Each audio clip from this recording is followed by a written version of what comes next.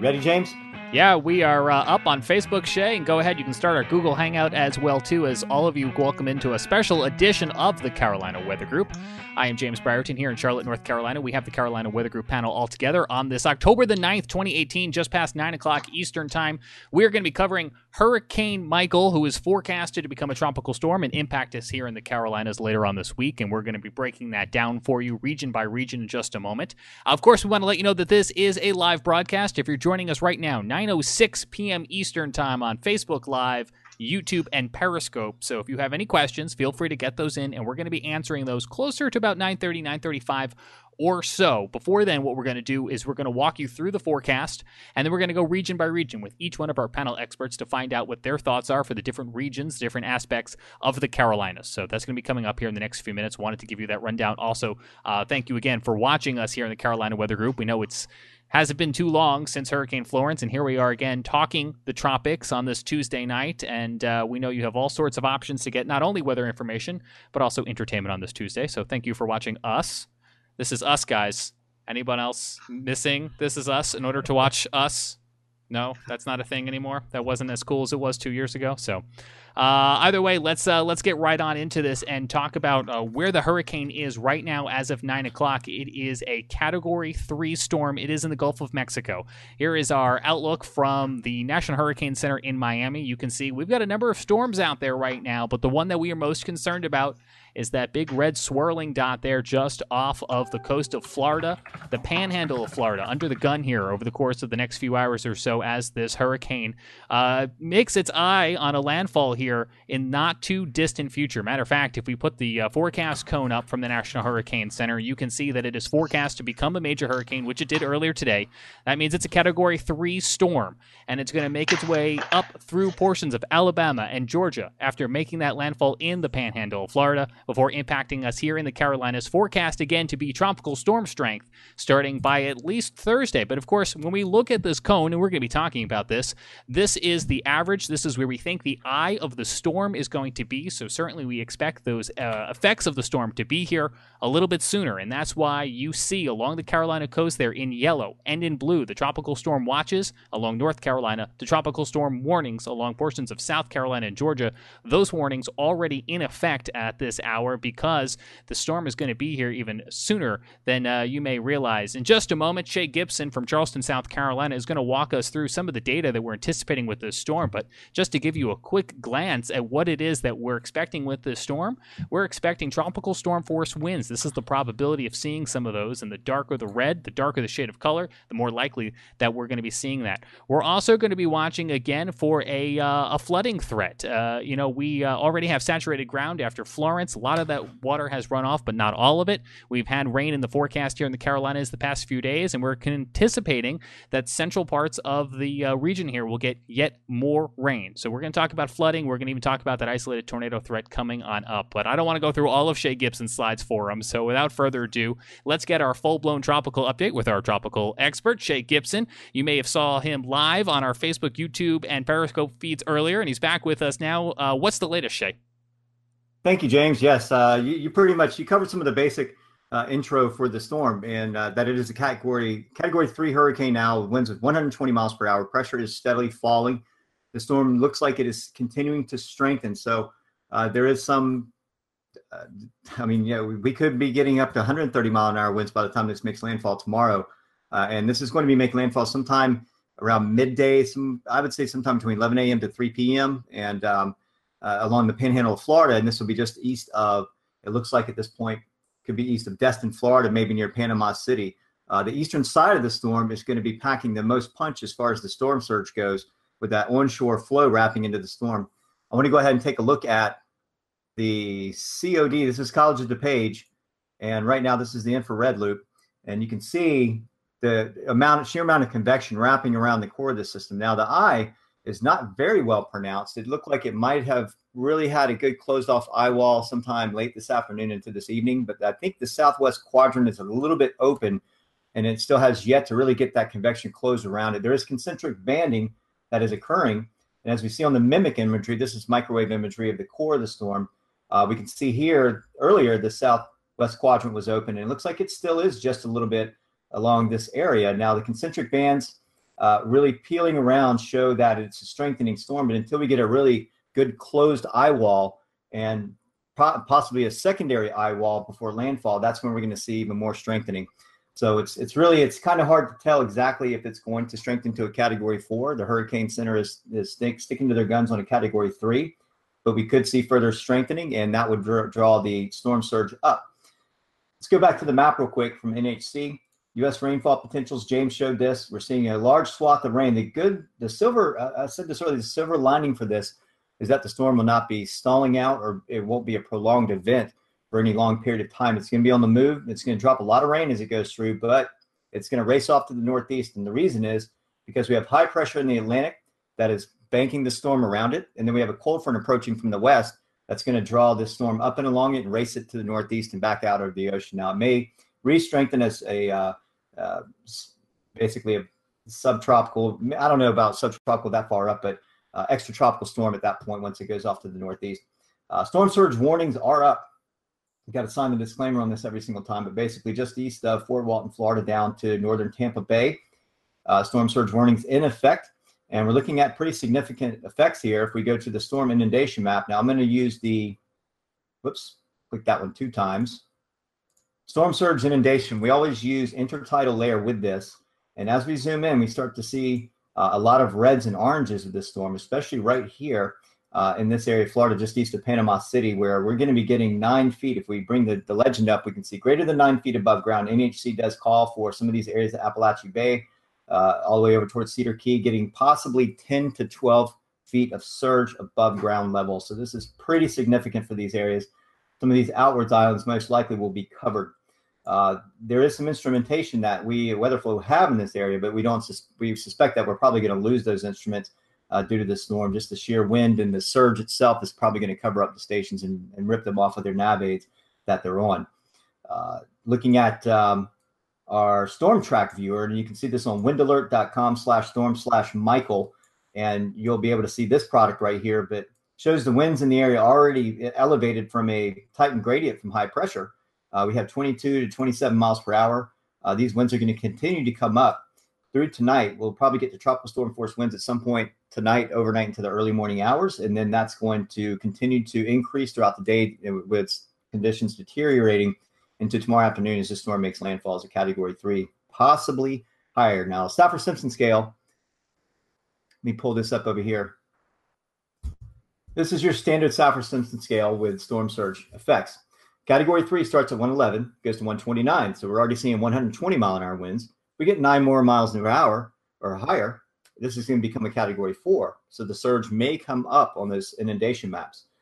So it's not a good case scenario for the folks along the panhandle of Florida as the storm continues to strengthen. And that's largely in part by sea surface temperatures being very warm. So at 28 to 29 degrees sea surface temperatures, this translates basically to about 82 to 86 degrees Fahrenheit for a lot of these areas of the Gulf of Mexico. Tropical cyclone heat potential, if we look over this area, very rich. So the warm layer is very deep in the Gulf of Mexico, especially where the loop current pulls the warmer water around as well. This is feeding the warm water belt that eventually becomes the Gulf Stream, but this is very rich, deep, warm water right now that is fueling this storm. And with relaxed upper shear aloft, it looks like the storm will continue to intensify overnight and into tomorrow. So it still has about a 12, maybe 16, looking at the time now, maybe 16-hour window to intensify even more. So hopefully it won't, but it is possible. And I hope everybody along the area where the forecast cone is, I hope most of these folks have evacuated or gotten out. So definitely check with your local National Weather Service offices along the coast of Florida, which is Tallahassee and Mobile, Alabama, pushing inland towards Peachtree in Georgia and up through Columbia, GSP, the Weather Service offices there. And along the coast, we're looking at storm surge, minor surge along the coast up to a couple of feet with tropical storm force winds. And so we'll get into that in a little bit. That's the basic rundown of this system. It's going to be having widespread effects, so there's lots to talk about, James. Back to you.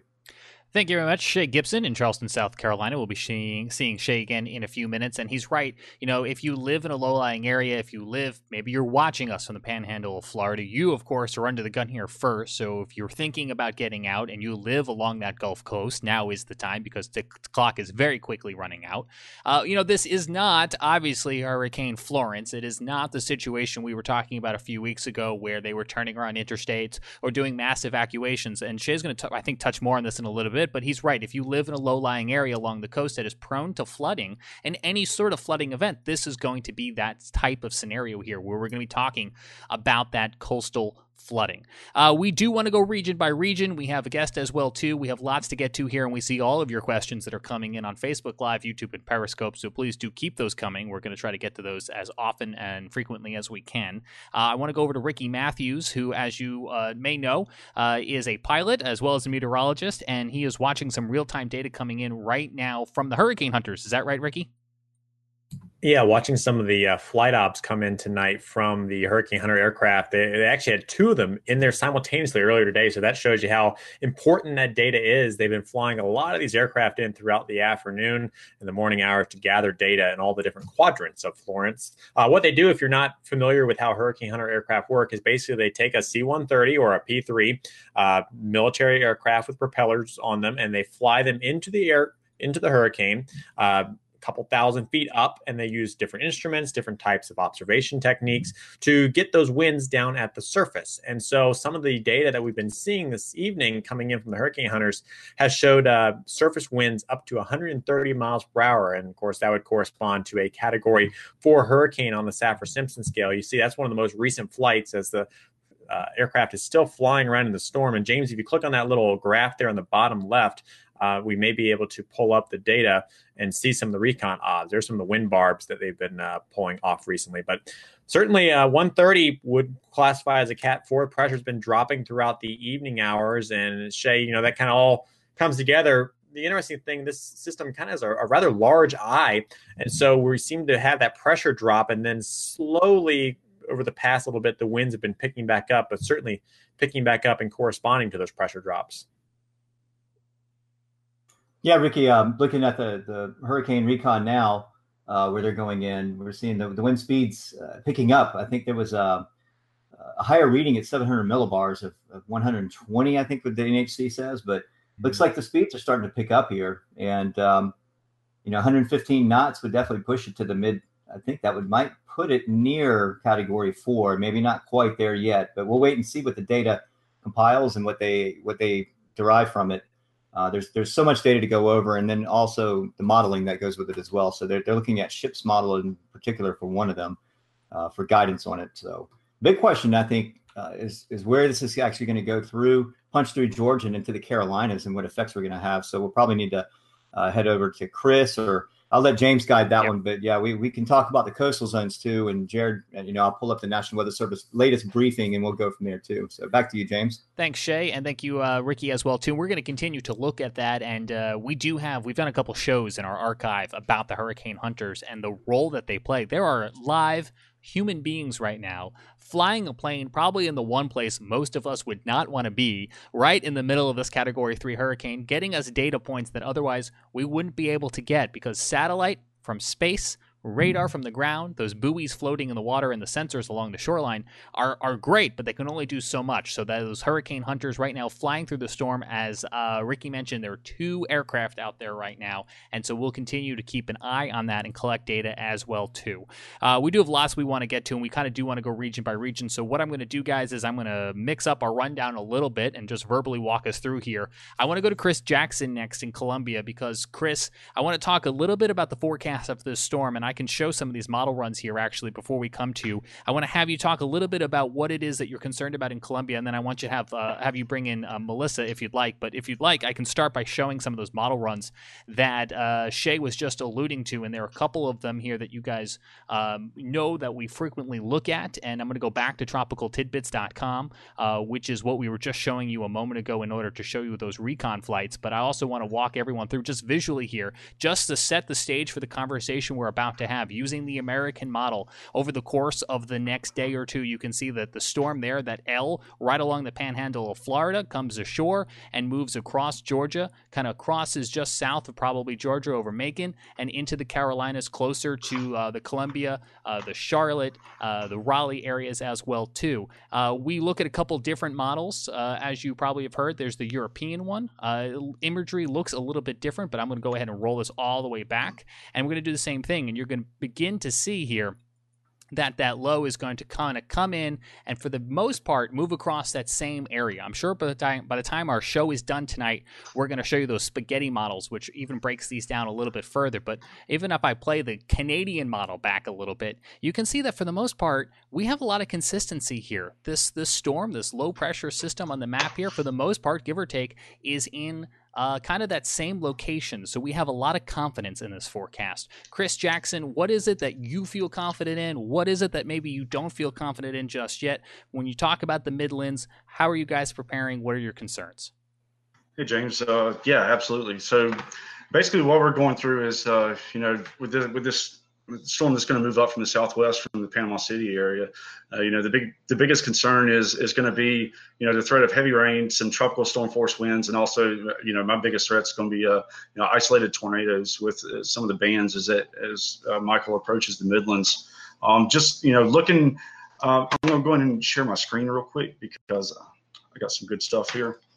Sure, Chris. Sorry, I had the Weather Service CAE up there with some of their PDF briefing, but let me know if you need any assistance with that. Yeah, I got the latest briefing up, and now we got tropical storm warnings out for Burke County, Georgia, Barnwell, Bamberg, Orangeburg. That's all the tropical storm warnings through Thursday, and we still have tropical storm watches out for Richmond County over in Georgia, then Aiken, Lexington, Richland, Calhoun, Clarendon, Sumter, and Lee County just through Thursday also. And then we have flash flood watches through all counties until Thursday. So, if you're south of the Greenville-Spartanburg area, anywhere, between, let's say, Newberry and the coast, you're under a flash flood watch, or, and if you're anywhere from Columbia to the coast, you're under at least at bare minimum tropical storm watch. Scrolling down through here, some of the expected impacts, winds, 30 to 40 miles per hour sustained with gusts to 50 are expected in the area, between Wednesday night and into Thursday. And, with that being said, 45 inches of rain. And like I was talking about, my biggest threat is going to be isolated tornadoes. Everybody needs to really be paying attention, especially early Thursday morning. By sunrise Thursday morning and through, the middle part of the day on Thursday, because it looks like, with some of the model data that the center of Michael is going to come really close to Columbia. Now, I'd almost put a $20 bill on the table for 50 miles on each side of Columbia.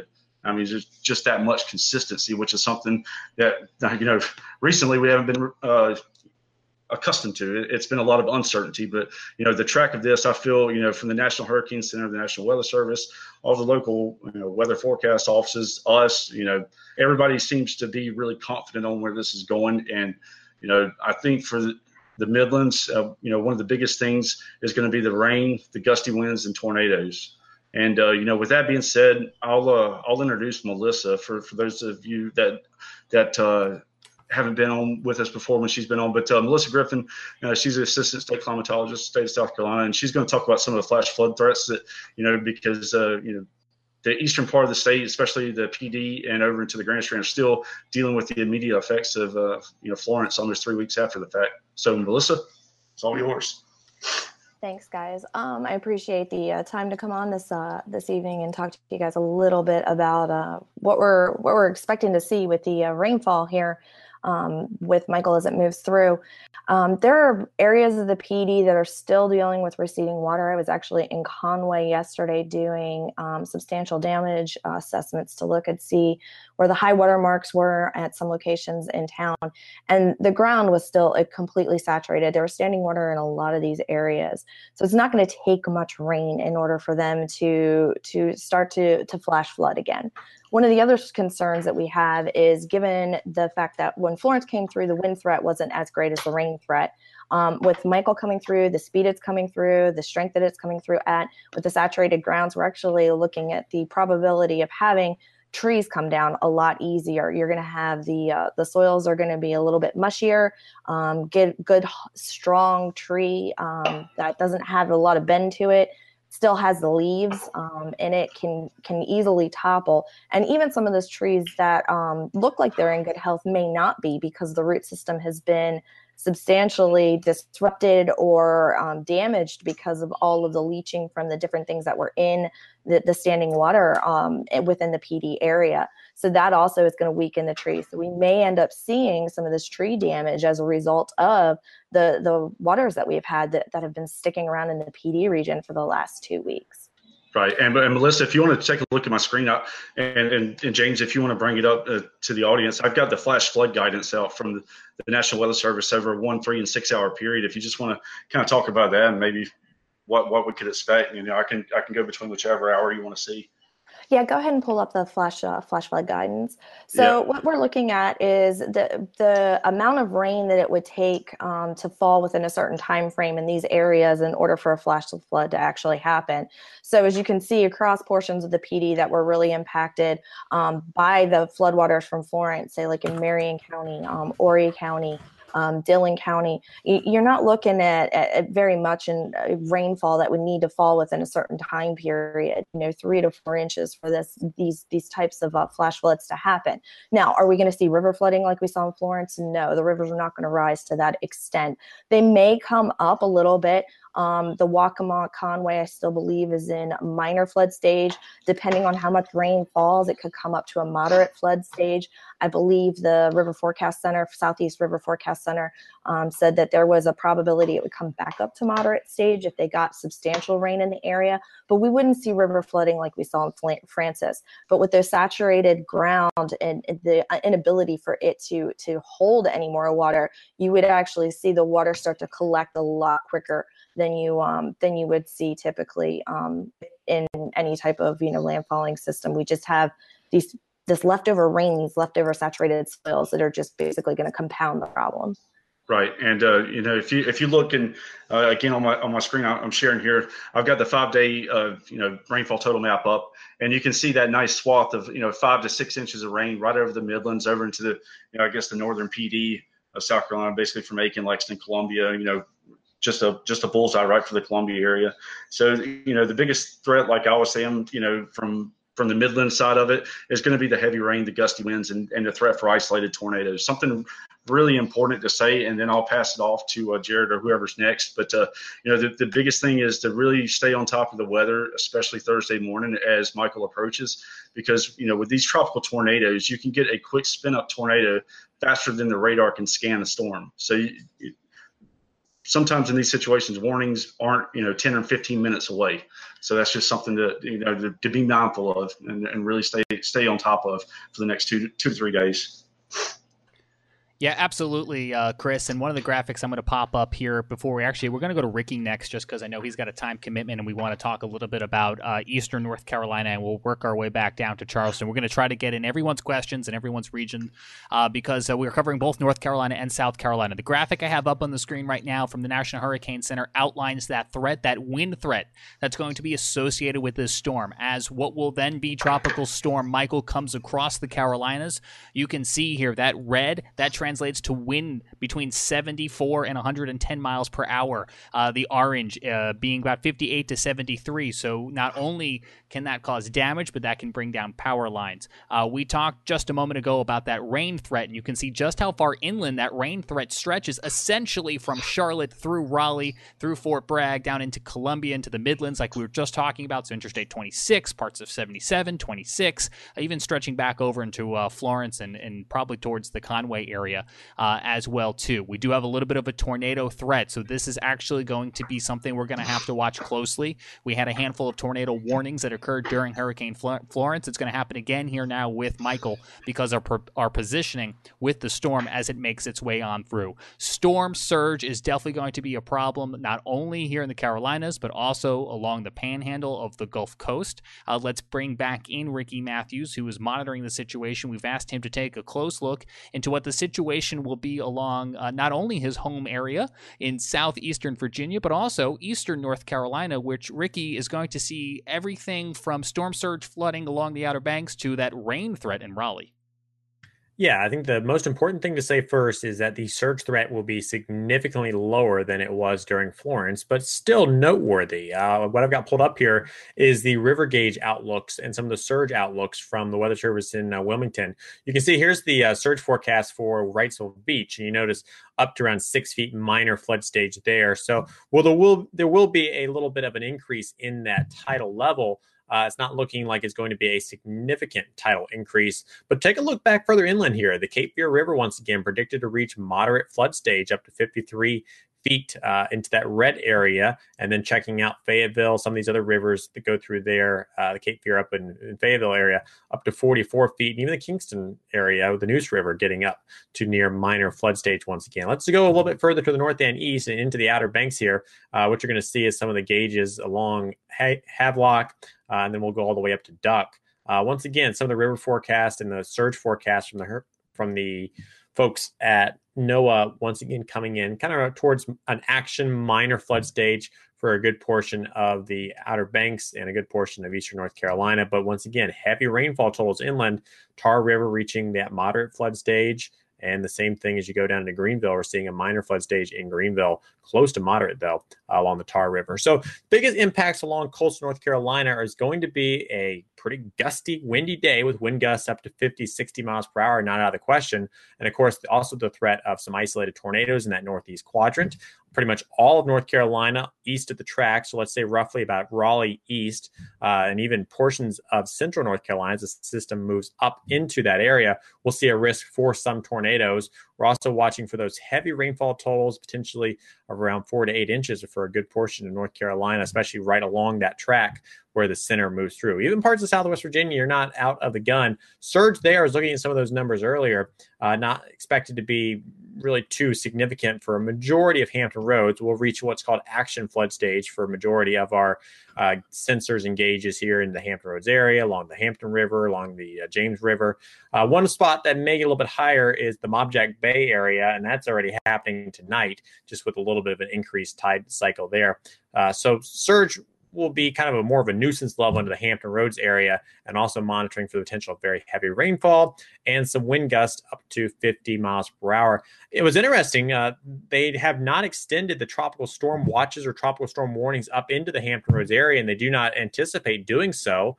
They actually issued high wind watches tonight, which I thought was interesting. Mainly, I guess, because of the transition and how they expected to kind of be undergoing a bit of a transition as it moves off the coast. But interesting to see that, especially after some of the conversation we've been seeing in the past couple of years about keeping systems tropical in their nature as they move through. There may be a little bit of other criteria come into play, but interesting decisions there.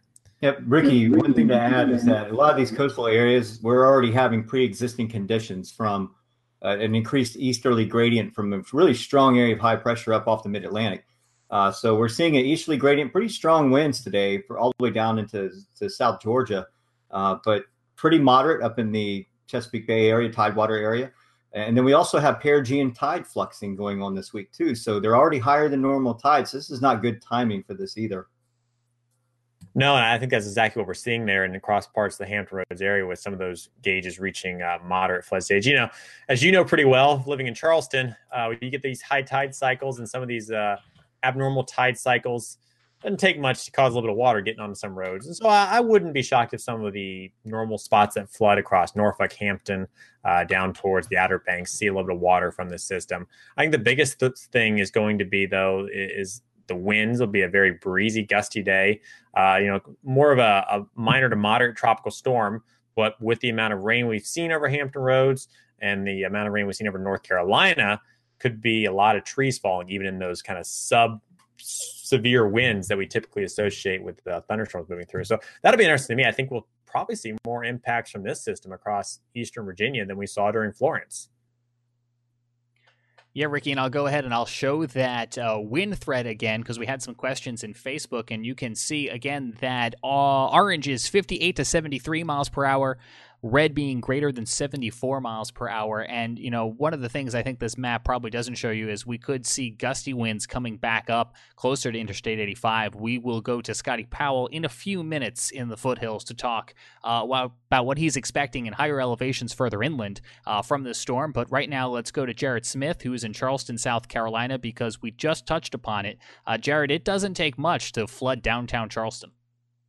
No, it doesn't. And as we speak, we've got a 7.21 foot tide in the harbor. It continues to rise. Generally speaking, around 7 feet. That's where we get our tidal flooding beginning. 7 feet mean lower low water. I won't get into the details about all the different datums there, all the different measurements, but 7 feet, that's the number. And we are continuing to get up there, probably going to get to about 7.3, 7.4. It's actually a little bit lower than I thought it might have been tonight. But again, looking at the next several days here, we've got the ET surge guidance up. Shay's got that up for me. And again, we're going to see maybe a little bit of a lull. Looks like a Sunday or not Wednesday afternoon. Sorry. And then once the center gets closer, then we're really going to start to see that tide spike up, and we could get close to that 8 foot number. I don't know that we make it there, but it's certainly something that we're going to watch. And again, it doesn't matter as much, if the tide is 6 or 7 or 8 feet when it comes to flooding, when we got rain involved, and we're going to have rain involved.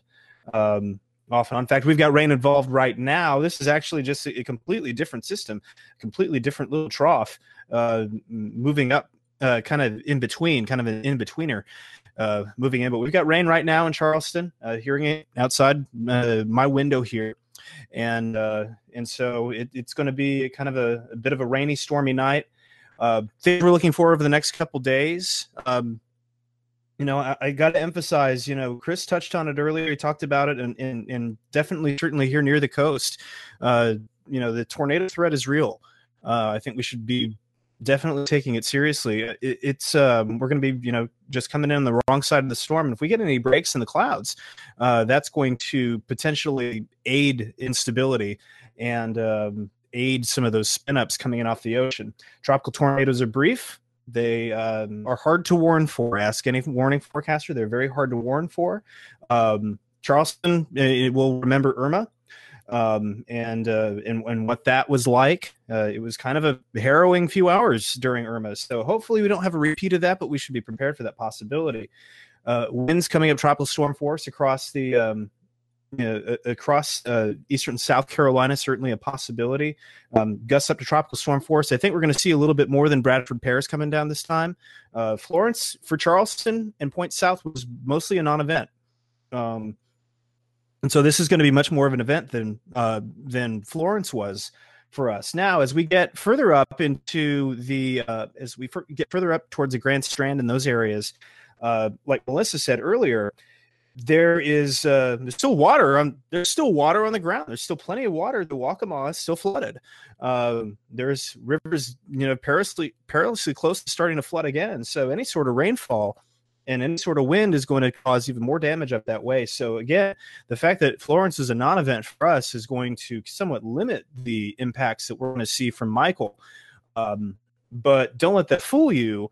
I do think that we are in for some scattered power outages. We are in for some trees and power lines down. We're in for some flooding in downtown Charleston, all the way up for the coast, and hopefully not. But I think we've got some tornado issues that we're going to have to deal with. National Weather Service did something interesting with the flood threat. They issued a coastal flood advisory that goes for the next few days. I don't think they've ever done this before. I like it. I think it's a good idea. Highlights the threat pretty well. And so roughly midday Thursday, when the winds shift around to the northwest, that coastal flood threat is going to come to an end. It'll actually be pretty nice on Friday. But in the meantime, just heavy rainfall, there's going to be potential for localized flash flooding. Downtown especially, be really vigilant about this. And again, that tornado threat, and that tornado threat is going to come overnight Wednesday. So make sure that you have a way to receive warnings. Make sure that those warnings can wake you up. That is critical. Hopefully we don't need it. Hopefully you won't need it. But again, the wireless emergency alerts, great way to do it. Make sure that you have those turned on, and your no weather radio, and just some batteries and flashlights in case you do lose power. But overall, again, it could be worse, but it could be a lot better too. So we just want everybody to be vigilant about this, and don't freak out, but be prepared. It could definitely be a pretty significant pain in our rear ends for the next couple days. James, Yes. back to you. Thank you, Jared. We will be monitoring it. Weather radio's good reminder. Your cell phones, as we all know in the past week or so, we all got that reminder about how they can be used in emergency situations. We talked a little bit about the Midlands a little bit earlier. I want to go up to Scotty Powell, give him a chance to weigh in, because I know he is concerned about the terrain and the rainfall that they're going to get there in western North Carolina. I'm going to ask him to speak a little bit, if he can, about upstate South Carolina too, north of 85, where we start to get into a little bit of that terrain. And then we have some other things related to storm surge, and of course, all of your great questions that are coming in. Scotty, what is it that you're watching at this hour? Well, thank you, James. Luckily here in the Carolinas, we really didn't feel a lot of the effects from Hurricane Florence, and somehow we are kind of avoiding the major impacts from Hurricane Michael as well. I'm going to share my screen here. This is the latest information. I couldn't come up with any graphics better than what is being shared from the Weather Service here. There we go. So this was the latest information packet from the National Weather Service here in Greenville, Spartanburg, just kind of highlighting the information of what's possible here in the western North Carolina, upstate South Carolina area. We'll go to this graph. I think this kind of is a great summary. Winds. The eastern upstate towards the Interstate 77 corridor, and the southern North Carolina Piedmont towards Charlotte, Concord, Union County, places like that is where we would see the highest wind gust.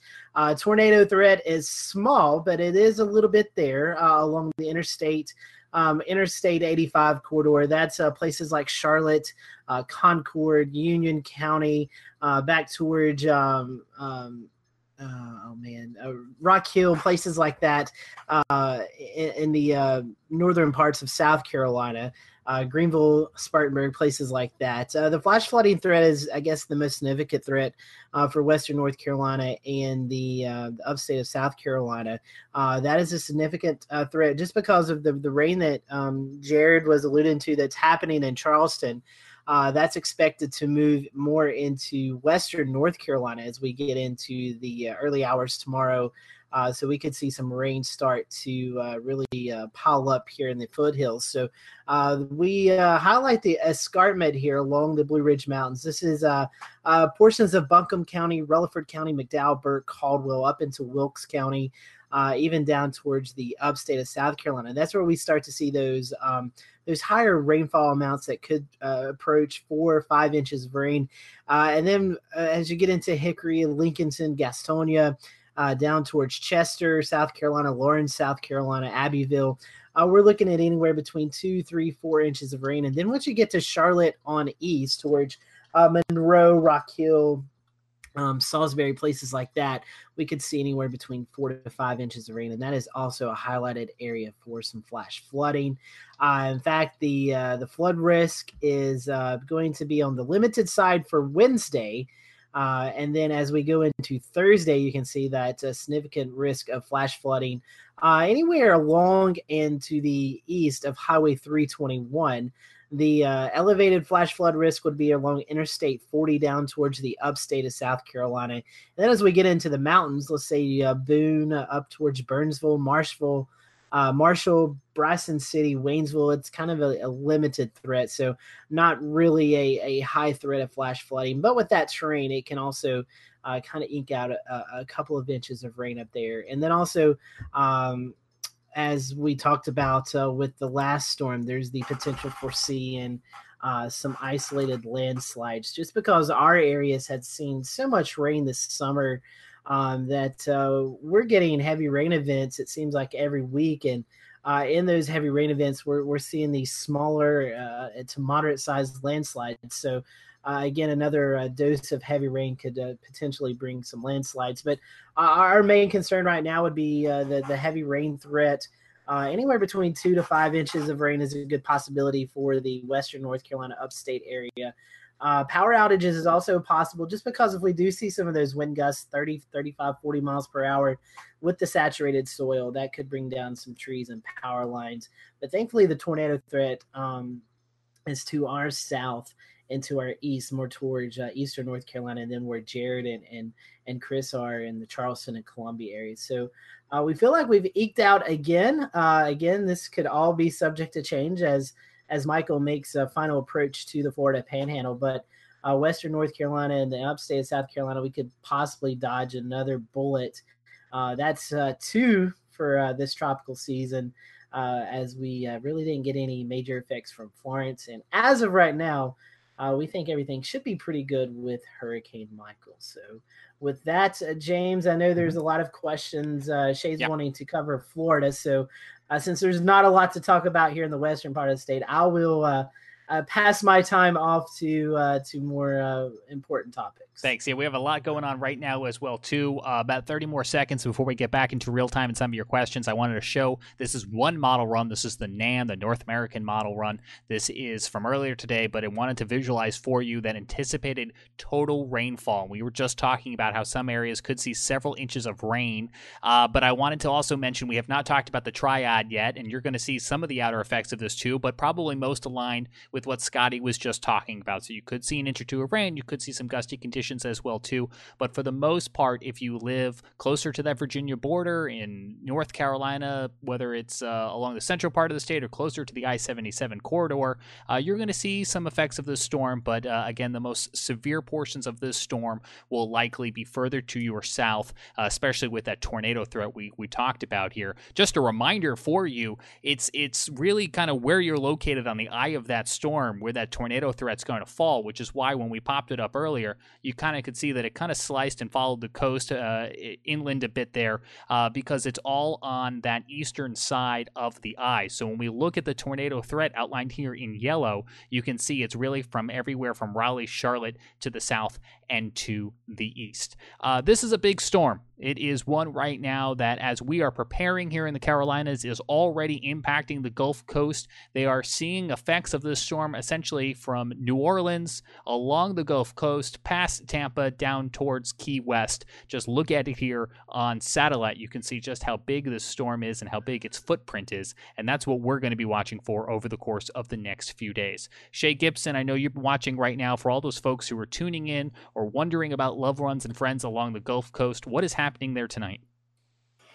Right, James. Thank you very much. Yeah, definitely want to get back to Florida. I know there's a lot of Florida folks that are watching tonight. So I want to present the storm track again and sort of zero in and tell you what's going on here. Miramar Beach looks like about the furthest point to the western side, maybe between Destin and Miramar Beach. So this area still is in the track. Now, the storm looks like it's going to head towards the eastern side, maybe near Port St. Joe.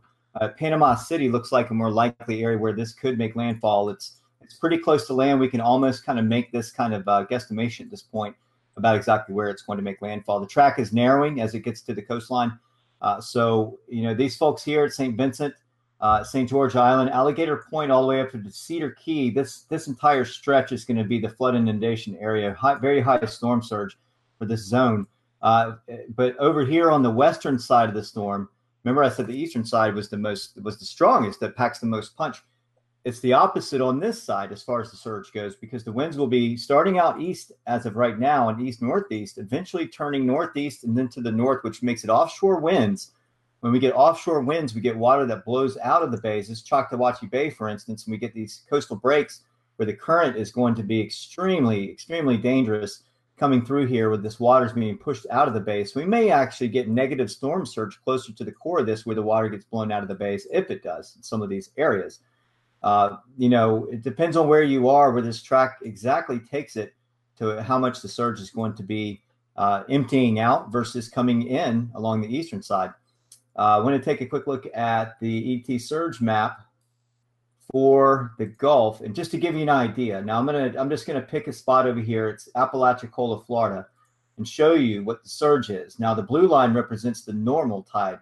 This is the harmonic tidal gauge right here, and you can see how much higher. It's about 1, 2, 3, 4, 5, 6, 7 feet over normal, getting up towards 9 feet above mean low water levels. That's why they said 10 to 12 inch surge above ground level. This is the estimation here in the black hat right here means high astronomical tide. So we're looking at several feet above that, and this is very disturbing to see, even for a GFS prediction to go this high with this amount of water for the surge. So that's kind of what we're looking at for this area. I know a lot of folks in the Florida area, when you get over here to Pensacola, even though the actual red line right here is showing what is occurring, there's an actual surge from the south. Some of that has to do with perigean tide, but that's also a surge out ahead of the storm. The swells are increasing. So we'll see if this verifies. If the storm gives you a northerly wind, it may calm this down. We may see these numbers start to fall in time and get back down towards the blue line. So we'll see about that to determine what happens. The other thing I wanted to show was the Weather Service PowerPoint for this area of Florida. Let me pull this up real quick. I know that there's a lot of folks in Florida watching right now, and this is what to expect. This is out of Weather Service Tallahassee, Florida, and of course the effects will be a little bit less over here where National Weather Service Mobile, Alabama picks up, where Fort Walton Beach and Pensacola are. But this is where ground zero is going to be. So Panama City, Apalachicola, winds greater than 110 miles per hour. This report was done this afternoon at 2:21 p.m. So this is not including the latest information. This is the latest briefing, but it's not including the latest information from the Category 3. So we could see these numbers spread further inland and actually widen out a little bit if the storm is growing in intensity. So this is sort of your track guidance here, 95 to 110 pushing all the way into Mariana. Tallahassee, we'll be seeing 74 to 85 hurricane force winds all the way up to Albany. So for really far inland is where these hurricane force winds are going to be felt. Wind threat, potential impacts, extreme for these areas in the purple. That goes all the way inland to Blakely, Dalton County, Thomasville. High for Albany, you'll see a lot of damages from wind occurring in these areas, especially where the winds start in one direction. They switch to another. The ground's wet. The winds bend in one way. They bend back the other way, and they snap, or they fall over altogether. Wind threat, potential impacts, tropical storm, hurricane warnings all the way in. Potential storm surge, flooding. This is from 5 p.m. today, so this is a little bit more updated. And they're calling for Florida Panhandle 6 to 8 feet above ground, Gulf County through Franklin 8 to 10 feet above ground, Wakulla County through Taylor County 10 to 12 feet, Dixie County 8 to 10 feet above ground. Storm surge inundation is likely to begin as early as tonight, peaking tomorrow as it makes landfall. So you're going to see that surge coming up. I actually just saw a picture from, let me see if I can pull this up. This is Skyway Bridge in Tampa Bay. A friend of mine, Robert Griffin, took this picture. So we're already seeing flooding in the Tampa Bay area just along the eastern side of the storm. And they're not even going to get hit directly. This is indirect for this area. So back to here, flood inundation. We went over that. Expected storm rainfall totals. We're looking at 7 to 10 inches along Apalachicola or Panama City. And lessening as we go further west, looking at 4 to 5 inches and maybe 3 to 5 as we get over towards Pensacola, Florida. But this is ground zero where the heaviest rainfalls or the highest totals are likely to occur. Tornado impacts elevated for all of these areas where the storm is making landfall, naturally where the winds are the highest going over the ground. And then there's a summary here. So I don't want to get too much into all the text there, but you can definitely see some of the issues that are going to be occurring along this stretch of the Florida coastline. And I think that's going to do it for what I have to say about Florida. There's a lot of folks tuning in, wondering what's going to happen. And so you're seeing it. The worst of it is going to be occurring along that eastern side of the storm. Once again, here's the infrared radar or the satellite imagery showing the storm growing in intensity. And I think, yep. James, unless you have anything else you want to ask about Florida or any questions, I do. And I'm going to let the audience at home know right now, get your questions, comments in, because in just a moment we are going to answer some of those. But before we do, I want to bring back in Melissa Griffin, who is wearing 2 expert hats tonight, where she is currently the assistant state climatologist here in South Carolina. You spent 15 years doing that in Florida. So, Melissa, I'm curious to know, from a human level, having lived there, how do people prepare? How do they take this data, and what impact does that have as they prepare for the storm kind of on a human level? Well, most of the friends that I know take hurricane season very seriously, and maybe that's because I drilled it in their head over the years that we've been friends. And they actually start preparing in the beginning of June. They will go get their supplies, they'll have their generators, and then they'll just wait for the storm to come. They'll gas up everything that they need. I can talk probably one of the example that you hear everybody talking about is in 2016, Hermine came through Tallahassee. And that was the first storm that had hit that area since 1985 when Hurricane Kate came through in November. And it had been such a long period of time that there had been so much in the overgrowth of the trees that even just with the winds that are associated with a Category 1 hurricane, there were areas of downtown Tallahassee, which is a metropolitan area in the capital of the state, that were without power for almost 2 weeks. And, you're talking about an extensive amount of tree damage that was done. There wasn't a lot of surge that was associated with Hermine. But around the coast, Dennis in 2005 hit that area. They were actually projecting a storm surge of 3 to 5 feet, and they ended up getting a storm surge closer to 10 feet. And that had to do with the concave shape of Appalachia Bay and also the West Florida shelf and the movement of the storm. And so that's one of the reasons why they're projecting the storm surge to be so high in that area, is because that bay is going to be on the right-hand side of the storm as it tracks and makes landfall, as Shay was mentioning earlier, somewhere between, Miramar Beach and Apalachicola, somewhere maybe close to Panama City or Mexico Beach in that area. And that is going to push that wall of water up into that area. They've issued evacuations. That area along the coastline of Coastal 98 through the Appalachia Bay area is small towns. Hopefully they've heeded the warnings. Not many houses are elevated in that area. So when you're talking about a 15-foot potential storm surge in that area, you're talking about houses being completely underwater. So they've been really urging people to get out of the way of the storm. But when it comes to something like this storm, this is a storm that I lived in Tallahassee 1997 to 2017. I went through numerous hurricane seasons and nothing like this. You basically have to prepare for the worst and really hope for the best. And then what we're seeing out of the models, what we're seeing with the storm, it's very likely that they're going to end up having a near Category 4 hurricane with substantial wind coming through that area and causing damage. They are using terms like life-threatening and devastating in the forecasts from the National Weather Service.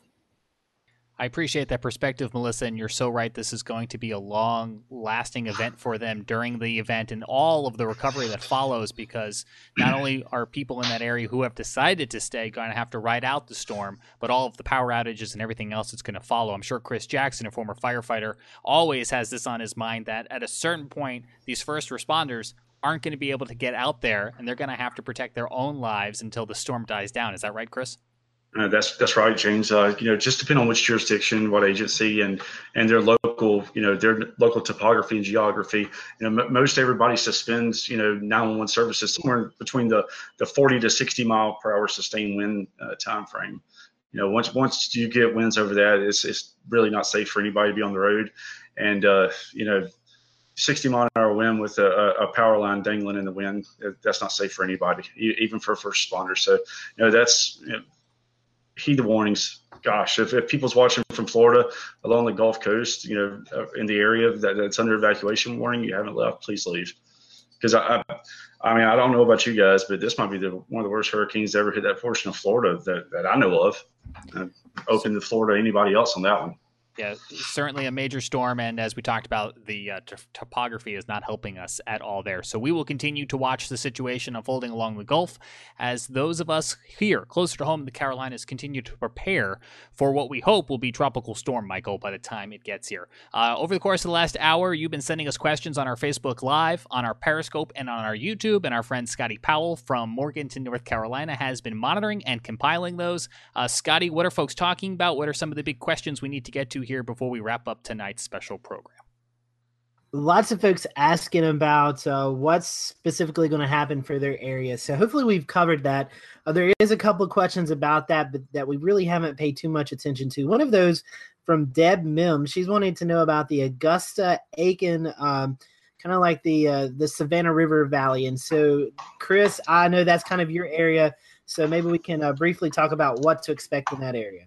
Yeah, absolutely, Scotty. You got the CSRA, the Central Savannah River area, encompassing some of Edgefield County, Aiken County, top side of Barnwell County, Aiken Augusta area. But, Aiken Augusta area is going to see, the same kind of impacts I highlighted for, the Columbia and the rest of the Midlands. I expect 4 to 6 inches of rain. Tropical storm force winds are possible. Higher gusts to potentially 40, 50 plus miles per hour. And also the threat of isolated tornadoes. This is going to really start evolving for the Midlands of South Carolina and the CSRA, the Augusta area by probably late Wednesday night after midnight and through the early morning hours of Thursday. And it will just continue to go downhill until Thursday afternoon. So, everybody that's basically along I-20 from Augusta through Lexington, through Columbia, all the way over to Florence, and then 95 up to the North Carolina, South Carolina line. 4 to 6 inches of rain, tropical storm force winds, and a threat for isolated tornadoes. Really, on Thursday, late Wednesday night, early Thursday morning, through most of the day on Thursday. Back to you, James. All right, I'll take it from there. Yeah, no problem. Jared or Shay, I'll let you answer this one. This is another area we kind of didn't cover. We have some folks asking about the Hilton Head and Tybee Island, Georgia area. In particular, Michelle's wanting to know, she's in Tybee Island tonight. She's wanting to know, would you suggest leaving on Thursday or should we leave first thing in the morning? So I know that's another area we've kind of not really hit on. So I'll let one of you guys talk about that. Sure, yeah, I can take down this. And that's National Weather Service Charleston that goes all the way down to Tybee, even further down the Georgia coastline. I'll go ahead and share because we didn't really cover Charleston too much. And I'll go ahead and present this. This is the 5:30 p.m. briefing from the National Weather Service Charleston, which includes all the way down. We are now under a tropical storm warning, and the next briefing will be at 12 o'clock midnight tonight. This is not hard to find on the Weather Service under the tropical products, really good. You can see it extends all the way down. And one thing that I definitely want to show real quick is the confusion about the track showing these particular warnings and watches. See, the blue is the warning here from NHC, and the yellow is the watches going all the way up to the North Carolina-Virginia border. These areas from the NHC only cover the coastline. As you go further inland, then you have to go to individual Weather Service offices to get that information. So just a quick point there. But getting back to the Charleston area, impacts, we're looking at wind, minor damage to roofs, siding, porches, sheds, difficult travel on elevated roads and bridges. We're looking at storm surge inundation, and that's going to be consistent through Hilton Head, even down into Tybee Island. We're going to have some pretty strong southerly winds, some onshore flow, really driving that water into the coastline. That's going to create that extra surge that they're talking about, and also exacerbate the situation with perigean tides already pre-existing. So we're going to get a couple of extra feet on top of that if you had flash flooding for these low-lying areas. Even like Fort Pulaski, the road to Fort Pulaski tends to flood in these kind of events. So just to give you an idea, down near the Tybee Island area, Hilton Head, I think most of Hilton Head seems to do okay, but those low-lying areas that you know of in your area will be flooding for sure. We do have tornado isolated areas where they could experience tornado damage with power outages. Again, with the trees and power lines, some possible power outages are likely to occur. That says it right here in the wind impacts. Greatest impacts elevated for winds, elevated for marine. So we'll be seeing gale warnings out pretty soon as well. Overview. Let's see here. Could be major hurricane. Let me keep going down. I know that there's some extra information here. Highest sustained winds, we're looking at 25 to 35 miles per hour, higher gusts up to 45 miles per hour possible. Now, earlier I did see that there was a possibility that we could see gusts 59 to 73 miles per hour. Looks like they backed down that a little bit, but we'll have to wait and see the evolution of the storm. If it goes further inland, further west, we're going to see it weaken quicker because it's over higher terrain. Earlier in the model runs, it was bringing it a little bit further down to the east along the lowlands, low and low country, and that would have brought the winds up. So the further west it goes, the less effects along the coastline. So it looks like tropical storm force winds on the lower end for the most part for the entire region. And that's Wednesday night through Thursday. Scattered down trees and power lines likely for the greatest impacts. We have tornado threats here. On the moderate, they have it shaded yellow, but they're calling for moderate on that. typically EF0 to low end EF1 tornadoes. So these are very damaging. Either one of them are. A lot of these may be water spouts off the coastline that make it onto shore, possibly make it onto shore. But mostly inland, you're going to see these stronger tornadoes occur, and then likely they're going to be quickly moving. They're going to be over with by the time you get the warning.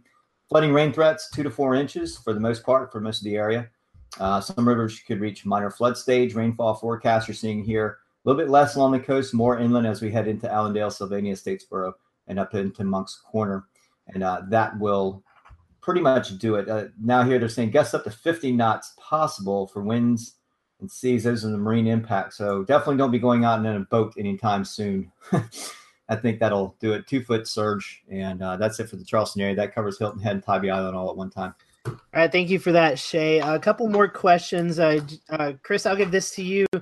Sarah lives just outside of the Columbia area. She finds herself on the west side of the track, and she has heard, and we've talked about this before, but just reading her question, she's heard the west side may not be as favorable for tornado development. Is that what we're seeing with what you're seeing, Chris? Yeah, most of the time that's the case, Scotty. When you get these tropical systems, big areas of surface low pressure spinning, you get the cyclonic flow on the eastern side of the storm. So that's where you get the elevated shear, and you're really able to get those spin up tornadoes. And I know it's been said by a lot of people, and I don't want to overstep by anybody from the National Weather Service or anything like that, by no means. But everybody says that these tornadoes are usually weak, and that is the case. But, just food for thought for a lot of folks in the Lexington area. August 16th, 1994, the F3 tornado that went through downtown Lexington. Everybody knows what that tornado did. That come from the remnants of Tropical Storm Beryl. So, these tornadoes can be quite strong at times. And so, that's why I really want to urge folks just to stay on top of the weather, what's going on in your neck of the woods as Michael begins to approach. And Chris, I want to piggyback off of that because I have 2 more questions, and then we'll kind of start to wrap things up. Melissa was wanting to know about tips for knowing if it's a pop-up tornado.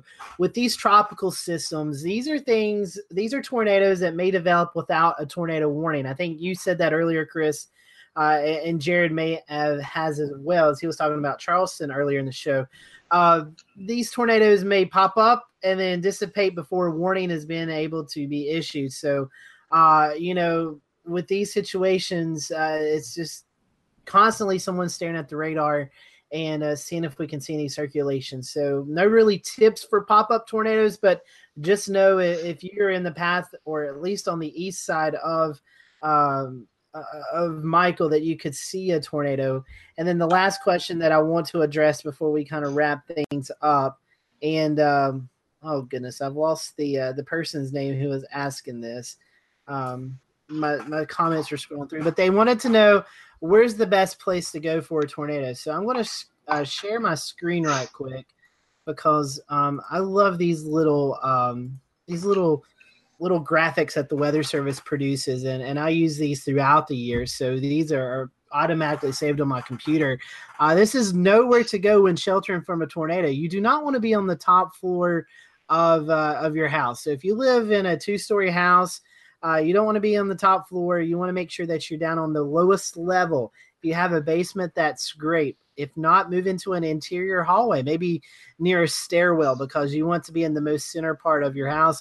Another good place is the bathroom, because that bathroom is the structure in there is a little bit more, the integrity's there a little bit more with all the piping and stuff.